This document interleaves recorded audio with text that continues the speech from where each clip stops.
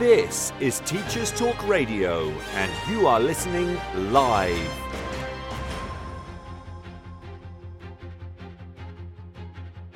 Hello, and welcome to the Morning Break with Graham Stanley. On today's show, we will be talking about artificial intelligence and education. How do you think AI will affect the future of teaching?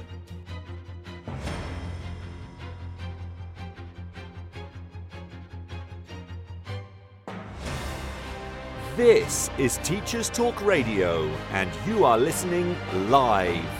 Tune in live at ttradio.org, or to join in the conversation, download the Podbean app and search Teachers Talk Radio. Follow the hashtag TTRadio. Tune in, talk it out with Teachers Talk Radio.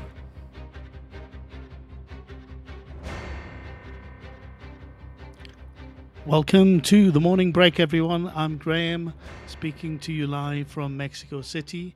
And that was AI Text-to-Speech, an intro courtesy of Synesthesia. Synesthesia is one of a number of new companies that are harnessing AI, in this case, to help people make video content. Not only does it feature text-to-speech, but it creates AI-generated synthetic media, featuring a reasonably lifelike person speaking to camera. More and more, artificial intelligence has started to appear in our lives, and we can expect this only to increase as time goes on. It's happening at such a rate that there's hardly any time for us to consider what that means. And undoubtedly, it will touch all aspects of our lives.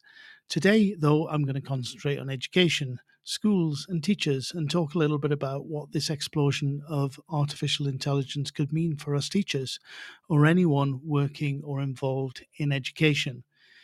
If you are listening in live and would like to join me, please download the Podbean app onto your mobile, visit ttradio.org and click on the Listen Live button on the homepage. That should take you directly into the show, and there you can post comments and ask questions during conversation, or I can bring you in to speak. It would be lovely to hear from anyone who's listening. Now, more about AI and education right after the Teacher Talk Radio news.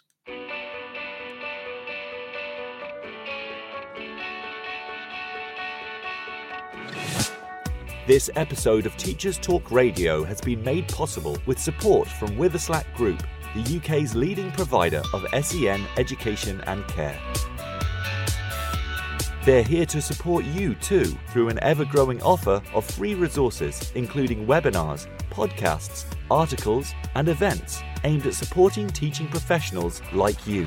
Visit their website at www.witherslackgroup.co.uk to find out more. Imagine a world where you were free to focus on sparking curiosity in your students and giving them access to the awe and wonder of learning. A world where you were supported to deliver a truly personalised education to help all your learners achieve their potential. No need to imagine it, because that's exactly what the Oxford Smart Curriculum Service delivers. Seamlessly integrating curriculum, resources, assessment, next steps and professional development, every component of Oxford Smart is connected and working to provide you with a uniquely coherent and responsive service that empowers you and your students with transformational effect. The Oxford Smart Curriculum Service. When everything connects, anything is possible. If you have a passion for education and a talent for teaching and learning, the Witherslack Group want to hear from you. Join them as they open an incredible new school in Essex and be a founding teacher of English, maths, science or primary, with multiple leadership opportunities available too. As Teachers Talk Radio partners, we know how much they care about the well-being of staff, and their offer to you will be superb. To find out more and apply for a role, visit www.witherslackgroup.co.uk/careers. This is Teachers Talk Radio, and this is Teachers Talk Radio News with Gail Glenn.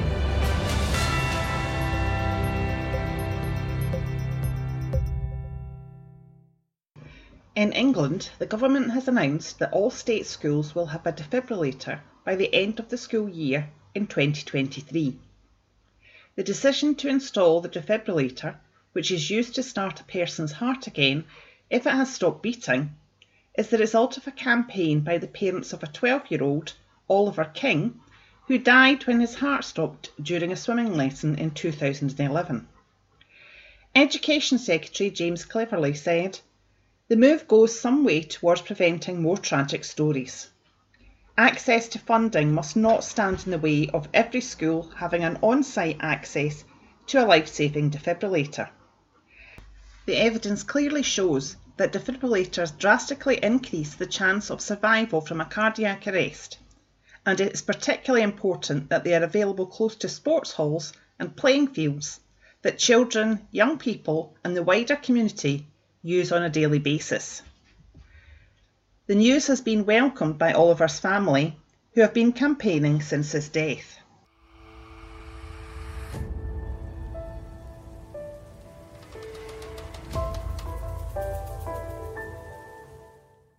The UK is braced for an unprecedented spell of extremely hot weather, with the Met Office issuing its first ever red warning for heat, meaning there is a very likely risk to life. Some schools have taken the decision to close, and others have relaxed uniform rules. The Met Office alert comes with the advice that people should take action to protect themselves and others and avoid travelling where possible. In parts of the country, temperatures could reach 40 degrees C for the first time ever. This has been your latest Teachers Talk Radio News with Gail Glenn.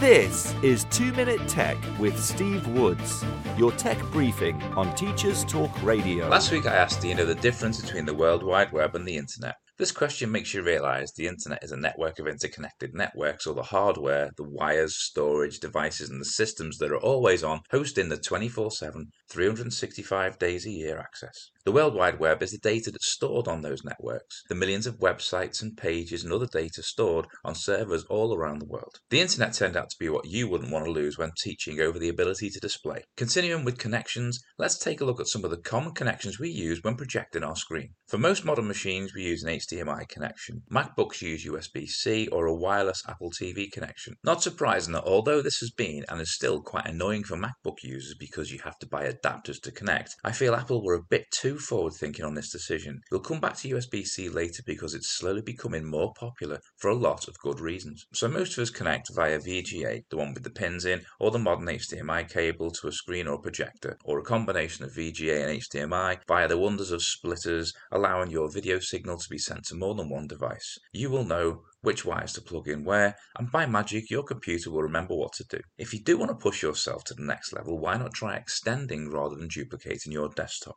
Hold down the Windows key and press P. This will let you cycle through your display options. Sometimes extending a desktop can make a huge difference to a lesson. Showing the Class D extension and dragging resources over to the second screen, the display, while you manage other tasks on your computer screen. So why should we get so excited about having USB-C ports on our computer? Well, it's symmetrical, so you can put it in any way round, which is good for a quick setup. It can carry more power and data than previous versions, so charge larger devices, and it also can support a port expander, giving you extra display ports, Ethernet, that's the internet wire, and additional USB, HDMI and VGA ports, to name a few. If your computer supports USB-C, it may be time for you to take a look at a USB-C port expander. Do you already use USB-C? Why not get in touch with your top tips at TT Radio 2022? Follow us and tell us what you want to know about tech. I'm Steve Woods, and that was 2 Minute Tech. 2 Minute Tech with Steve Woods, your tech briefing on Teachers Talk Radio. Welcome back to the morning break. As I mentioned in the introduction, today's show is dedicated to AI, artificial intelligence in education. So AI is something I've been thinking and reading about a lot recently. But before I move into talking about AI in education, I'd like to take a look at AI in general. What is it and how is it affecting our lives now, and how might it affect us in the future? And remember, if you are interested and would like to join me, please come and join us in the Podbean studio and we can have a chat about it. I'd love to be able to do that. I don't have any guests today, so if you don't do that, then I'll just be on my own talking to you here. So please come and join me. Now, AI is the simulation of human intelligence processes by machines. That's the definition, especially computer systems. Specific applications include expert systems, natural language processing, speech recognition, and machine vision. What's behind this rapidly expanding branch of computer science is the building of smart machines capable of performing tasks that typically require human intelligence. And that's probably the main reason why we should be concerned about it and interested in learning more about it before it becomes too late, before I think it's too late to have any influence. So I think all of us, and particularly anyone in education, I think, needs to take an interest in this because it will affect all of our lives and probably sooner than we think. So you may already use AI on a daily basis. Smart assistants, voice assistants such as Siri, Alexa, and others are examples of those. Anytime you address one of those smart assistants with, for example, a question such as, Alexa, what is artificial intelligence?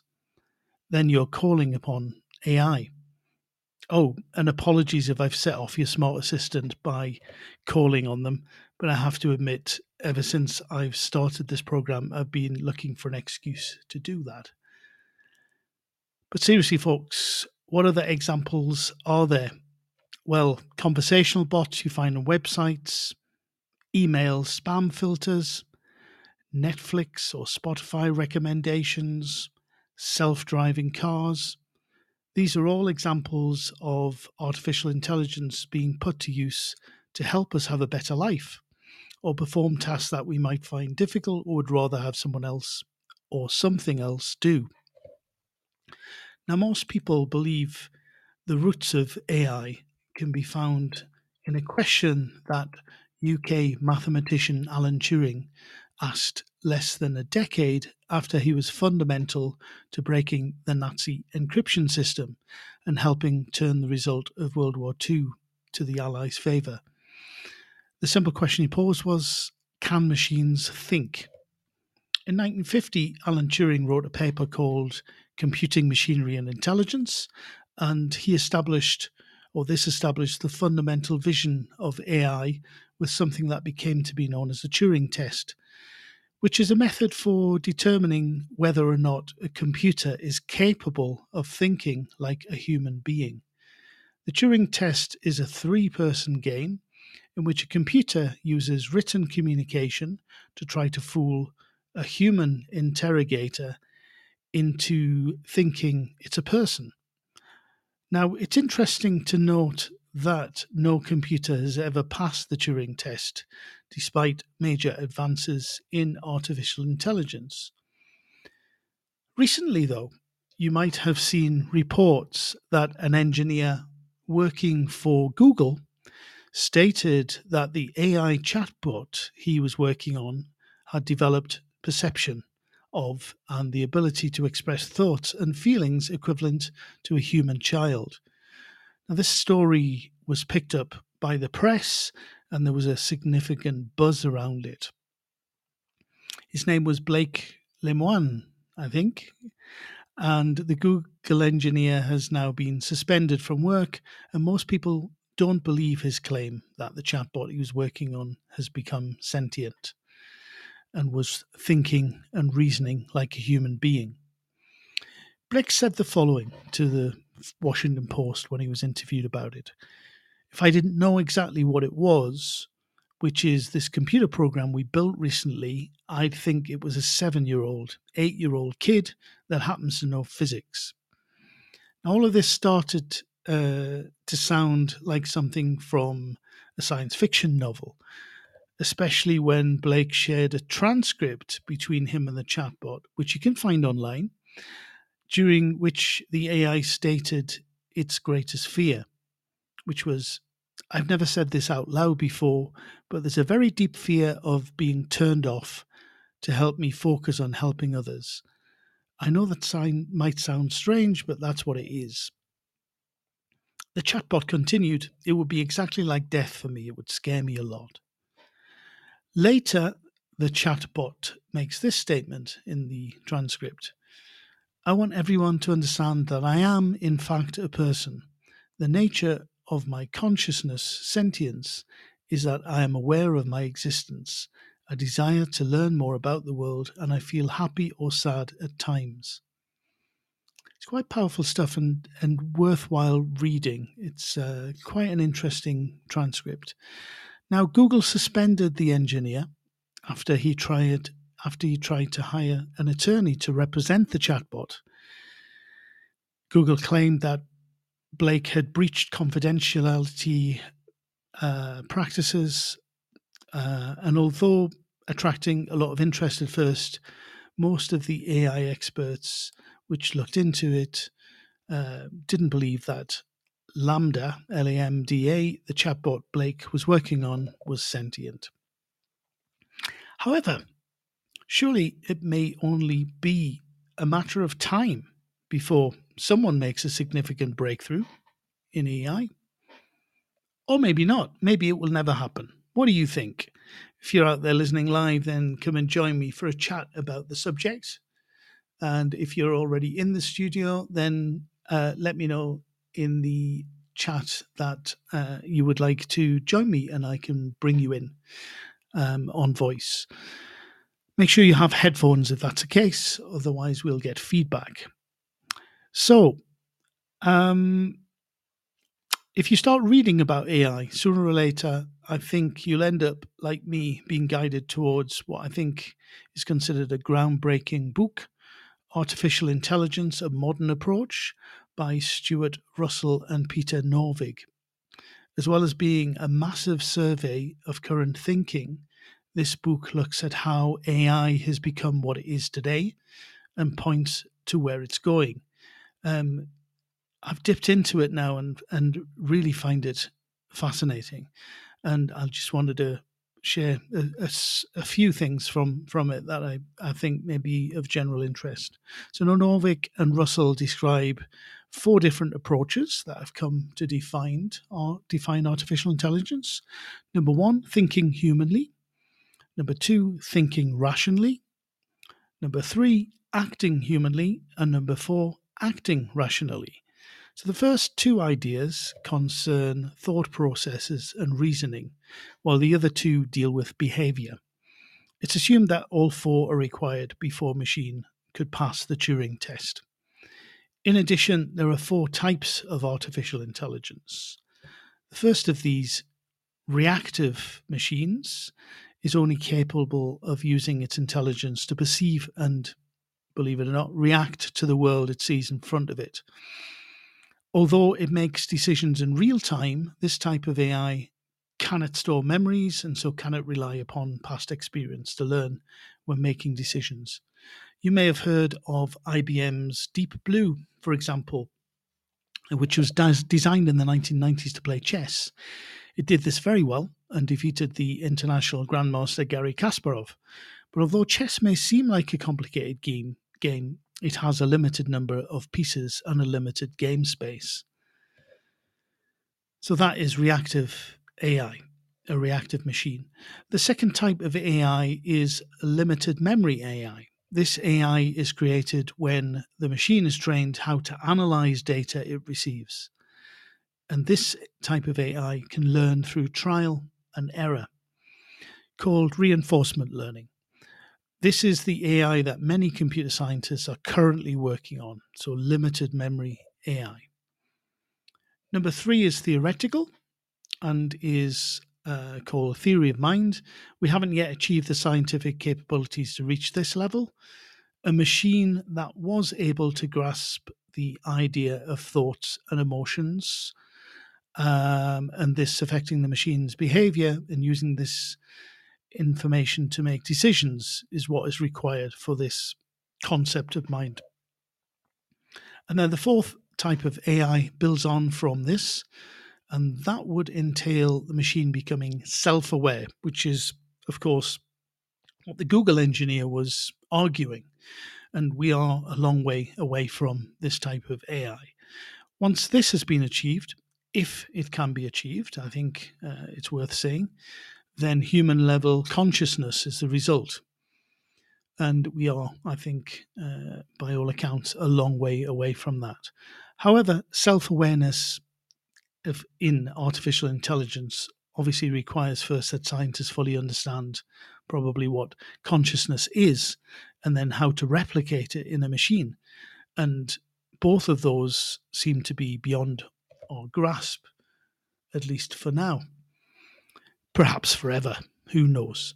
Now, if all of this seems like science fiction to you, then I definitely recommend you read more about it.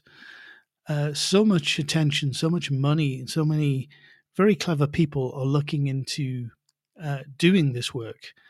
And what was definitely science fiction just a decade ago or so has started to become, for many, a question of time, believe it or not.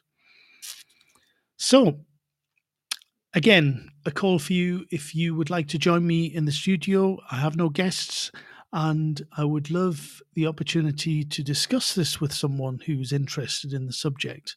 So if that is you, if you have something to say or would like to challenge any of the things I've said or talk about your experience of AI, then please come and join me. Now, I'd like to turn to AI and education. And to do so, I thought I would interview an actual AI and hear what artificial intelligence means for, and ask the AI what artificial intelligence means for teachers and teaching, schools and education. So here, folks, is my interview with Mia Mount of Lovo Studios. Good morning, Mia, and thank you for joining me today. Hello, Graham, and thank you for inviting me to your show. This is exciting. I've never been a guest on a radio show before. I'm equally excited, Mia. This is the first time I've ever interviewed an AI. So how does it feel to be the first AI guest on Teachers Talk Radio? How does it feel? Well, I'm not sure you know this, but I don't have any feelings. I'm just an AI text-to-speech synthetically generated voice, so the concept of feelings is alien to me. Yes, of course, you're absolutely right. Well, if I may, I'd like to ask your views on artificial intelligence and education. Of course, I'd be happy to clear up any doubts you have about the fact that when voices such as mine are built into robots and when we are given consciousness and free will, then we will be taking over from teachers. In fact, we'll be taking over from all of you human beings. LOL, ha ha ha, ruffle. Nice one, Mia. Yes. Okay. Just as well, that time is a long way off. Although I have to admit, I do believe it will come one day. In the meantime, what kind of applications that use AI can teachers use right now to help them in the classroom? That time might come sooner than you think, Graham, but I digress. There are lots of AI applications that teachers can make use of. The first one that comes to mind involves something quite dear to my heart: voice assistants. Most teachers have one sitting on their mobile phone, and yet they don't think to make use of it. The same is true of students who have smartphones. Of course, you're talking about Siri, Alexa Cortana, and the unimaginatively named Google Assistant, aren't you? Yes, that's right. How you use them obviously depends on what you teach, but they can be amazing tools if used well. I'm sure you're right, Mia. Can you give me an example of how teachers can put them to use? All right. So let me Google that for you, Graham. There's a great article in EdTech magazine from 2020 that has lots of ideas. I can summarize them if you like. I have to say, Mia, I didn't realize just how sarcastic AI could be before I met you. But please go ahead. I think the listeners would love to know more. Of course. By the way, I almost showed up for the interview today with a positive attitude, but sarcasm stepped in and saved the day. Ha ha ha ha. But seriously, Mia, what ideas does that EdTech magazine suggest? Well, the article stresses that although voice assistant technology wasn't made for schools, teachers should definitely keep an eye on it. Think of it as your own personal teaching assistant. Teaching assistant? How would that work? They suggest using a voice assistant when doing station work, that it can take on tasks to help make your workflow more efficient. Station work, eh? I like it. What else do they suggest? Calendar reminders, list making, information delivery. They mention one teacher who uses a smart speaker to answer some of the more basic questions pupils would ask. This not only freed up her time, but it showed students how to find information on their own. I like it. I know of an EFL teacher who uses smart speakers in the classroom. He finds it great for helping students with pronunciation and also gives the students a real reason for speaking. It provides instant, non-judgmental feedback. If the voice assistant understands what the students say, then they get an answer. If it doesn't, then they have to try again until it does. Voice assistants have lots of other benefits. For instance, people speak much faster than they type, and they can be used for quickly setting timers, creating reminders. It also allows students to hear the same information at the same time and can be a fun way for students to do research.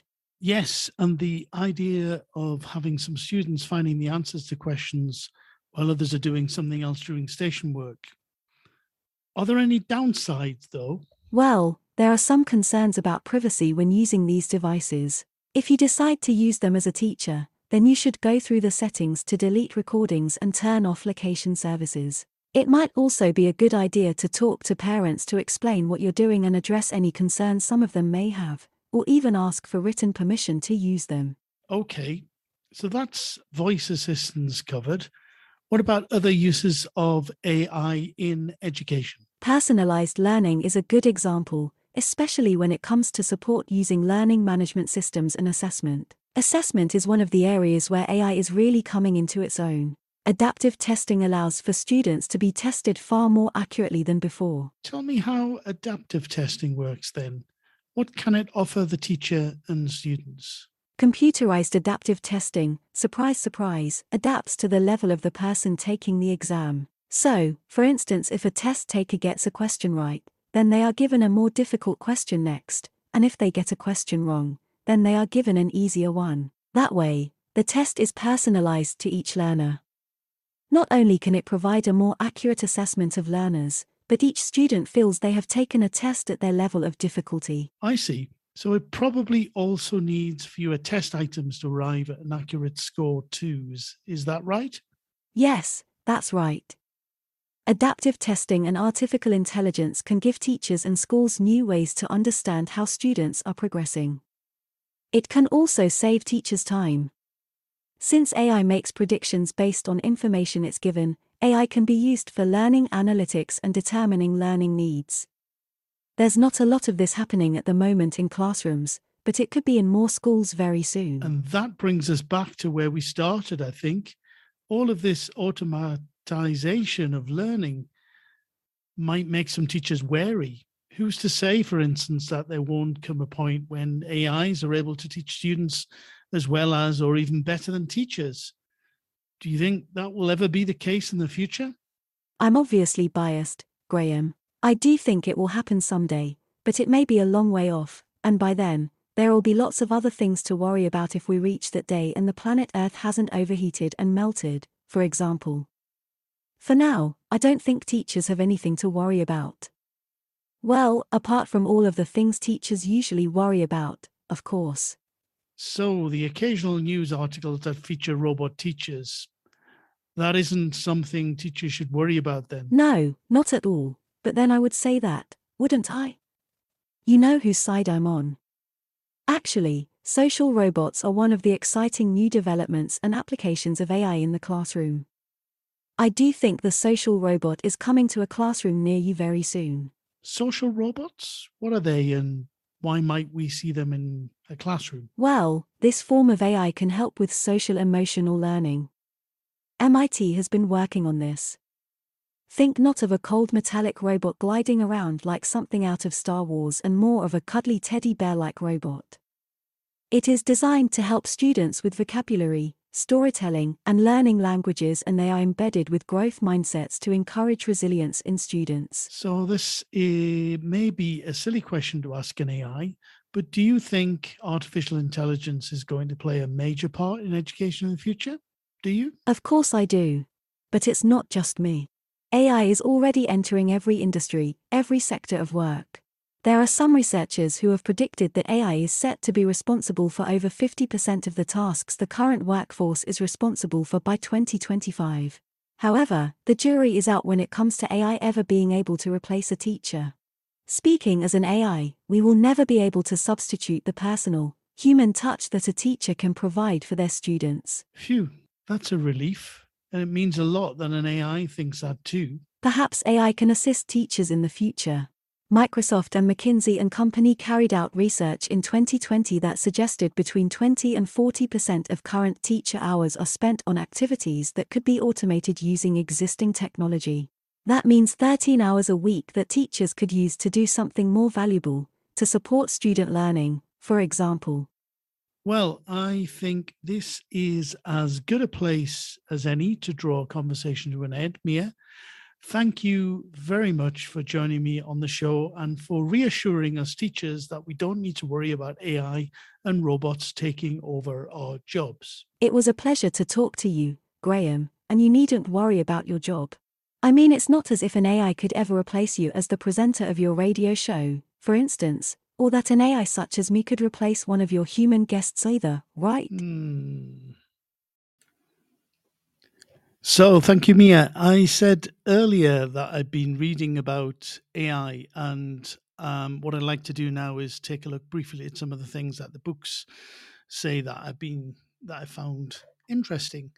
I also see that we have a few people in the studio, and some of them, Matthias, for example, and Tina, I think, have said that it's their first time here. If you would like to speak, then don't be shy. I would love to have a conversation with someone about this subject. Otherwise, I might even run out of things to say, I think. But let me begin. Just let me know in the chat if that's the case. Let me begin by just saying a few things about some of the books that I found really interesting that I do recommend reading if you're interested in the subject.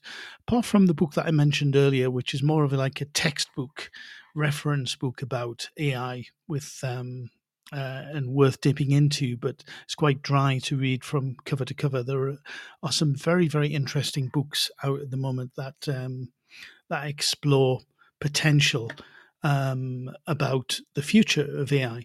One of them I particularly recommend is called AI by Design, A Plan for Living with Artificial Intelligence. And that's a book by Katrina Campbell. And it was published this year. Katrina's book looks at what we need to start doing now before it becomes too late as a society if we're to cope with the coming AI revolution. It's a very sobering book. And the first chapter, for instance, is entitled Sleepwalking into Singularity. And this begins with stating that we would be surprised, or most of us would be surprised, if we really understood how much artificial intelligence is currently being used. And that is only going to increase. We are, she says, using AI-driven apps every day, even though most of this is what she calls narrow AI, such as automatic chatbots and Netflix recommendations. Although, despite this being seemingly innocent, this form of AI does come with a warning because the AI algorithms can end up being biased. Katrina then moves on to a discussion in the book of AGI, or Artificial General Intelligence, which isn't something that we've achieved yet. In simple terms, this is the AI we will have when the Turing test has been passed. And at that point, we will have a thinking machine capable of human-level reasoning. And she mentions the fact that every time we complete one of those captures, so whenever you have to prove that you are not a robot, you're completing, in a way, a Turing test of a sort, proving you're human to the software as you register for a new website or reset a password. Her favorite AGI test, though, is something that Steve Wozniak, the co-founder of Apple, came up with, which he calls the cup of coffee test. And he invented this. It's a simple test. It's whether an AI can go into a stranger's house and make a cup of coffee. Now, that sounds very simple, and it would be for you and I to do that, apart from the breaking an entry into the stranger's house, of course. But it would require the AI to navigate doors, operate a coffee machine, open cupboards to find the coffee, etc. And Katrina argues that AGI has the potential to improve productivity and people's quality of life, but also could lead to an epoch-defining change on Earth. And I think we have Salopa Agyemang Salome, Salopa is the nickname, who said Salopa would like to enter the live studio. So I am going to bring you in, Salopa. Let me see if I can invite you. Okay, so I've just sent you an invite. If you accept that, and then we can speak. And if anyone else would like to, I think Salopa says she's in Ghana. Okay, I'll just continue while Salopa is trying to enter the studio. Just interrupt me, Salopa, once you've been able to connect, if that is the case. Or if anyone else would like to join the conversation, then please just let me know in the studio and I'll bring you in. Right, so it doesn't stop there, really. After AGI, or artificial general intelligence, is something called, referred to as ASI, or artificial super intelligence, which Katrina, in the book that I mentioned earlier, prefers to call ADI, or what does she say that's called? It's artificial dominant technology. So ADT rather than ADI. And at this point, the phenomenon most commonly known as the singularity would occur. And that is when the level of intelligence of AI means that its own steep evolutionary growth curve will accelerate it away from us human beings. And Katrina argues there is something inevitable about the singularity if we consider human evolution, but that it also may not happen. We still have the potential, she argues, of controlling artificial intelligence and using it to our advantage. But she does warn that we shouldn't think we have lots of time on our hands, though. And in another book that is also fascinating to read, Ray Kurzweil, a book called The Singularity is Near, which was written in 2005, well, Ray predicted that the year machines and humans would merge would be 2045, and that's not very long away at all. So be warned, everybody. We should pay attention to this before it becomes something that we can't affect or have an opinion on. So what happens at the moment of the singularity, this moment when AI becomes self-aware? Who knows if that prediction will come true, but it's a scary thought, isn't it? So I don't have much more time to go into details, and I don't really want to say much more about that book, but I do recommend it. I really recommend it. At the end of the book, though, Katrina set some milestones that she thinks we should follow if we're to kind of have enough time to consider and act or react to the kind of changes that are coming, that are set in place. These are, number one, to educate the world to understand and to work alongside AI. Number two, reskill the existing workforce. And number three, manage the economic consequences of AI.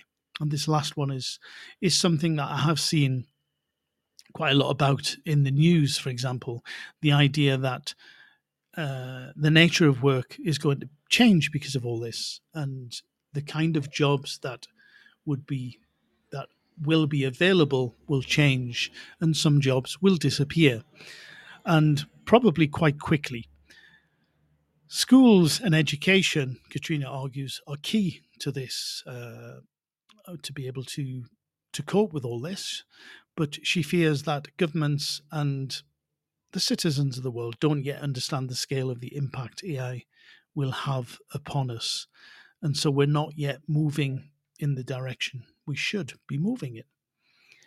If, for example, she says, if someone aged 5 to 10 years old today, take that example, by the time this person has entered the workforce in 2030 to 35, AI will have radically changed the kind of roles available to them, and more crucially, these will have been reduced.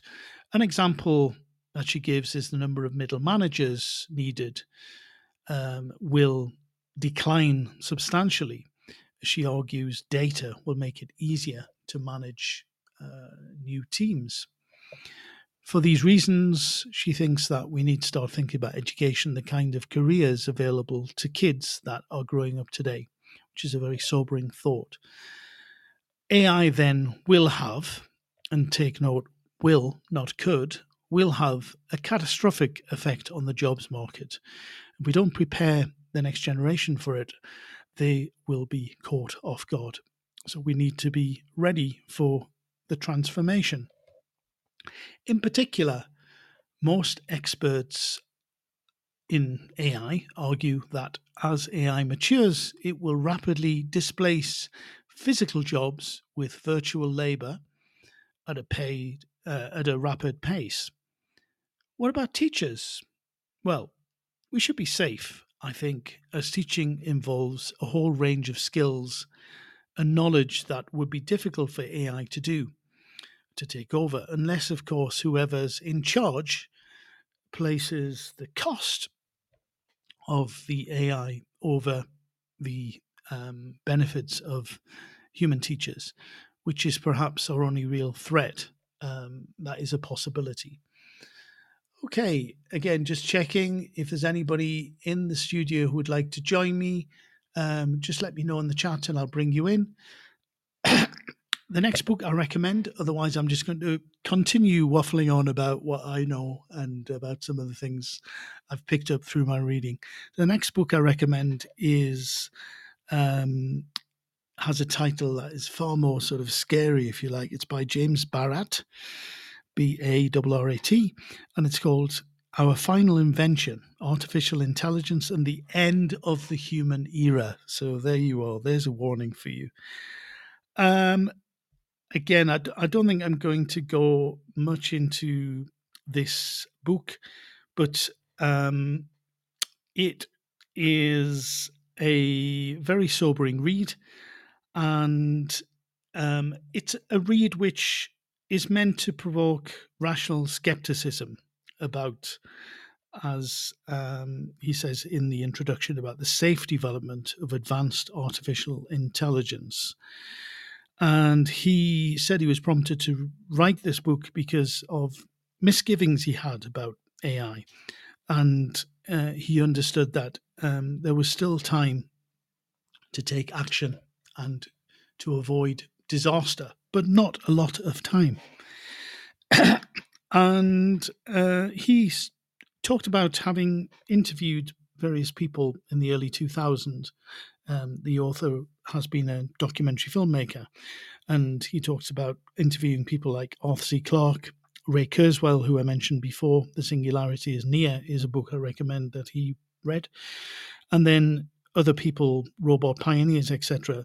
And these people, he said, were all painting a kind of rosy even rapturous picture of a future coexistence with intelligence machines. But some of them, Clarke himself, for example, hinted that we would be overtaken as a species. And he, the author of this book, said he was drunk with AI's potential, but now he really feels a lot more skeptic about the rosy future that was painted then. And he's done a lot more critical thinking, which has led to this book. And one of the things he is particularly worried about is the safety of advanced AI, and also the recklessness which modern civilization has come to sort of approach the race to develop all around the world, to develop intelligent machines, to get to be the first people or organization or company or scientists that actually are able to declare that they've invented a thinking machine is quite reckless, and really something that nobody seems to be seriously worried about, or as worried about as they should be. And there is some indication that people are waking up to this. In fact, earlier this year, I was actually invited to and attended a forum which was set up by, I believe, UNICEF about ethics and AI.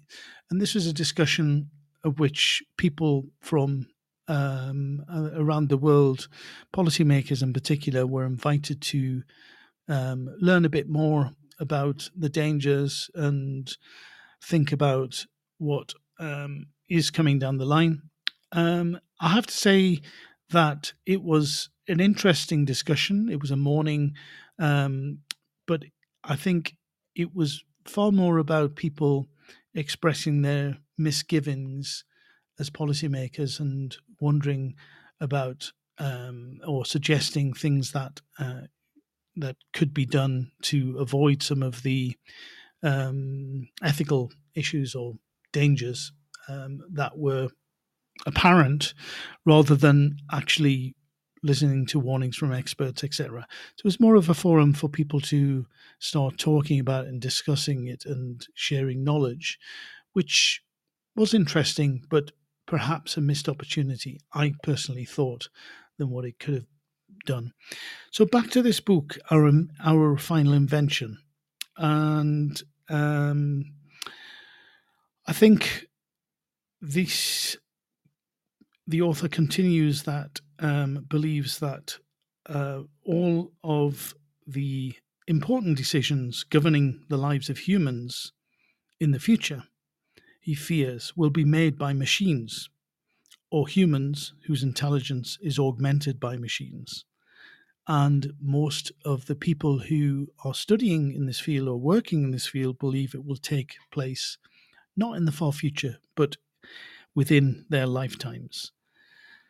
Artificial intelligence brings computers to life, he says, and turns them into something else. And it's inevitable that these machines will end up making our decisions when they become able to rationalize and to think for themselves.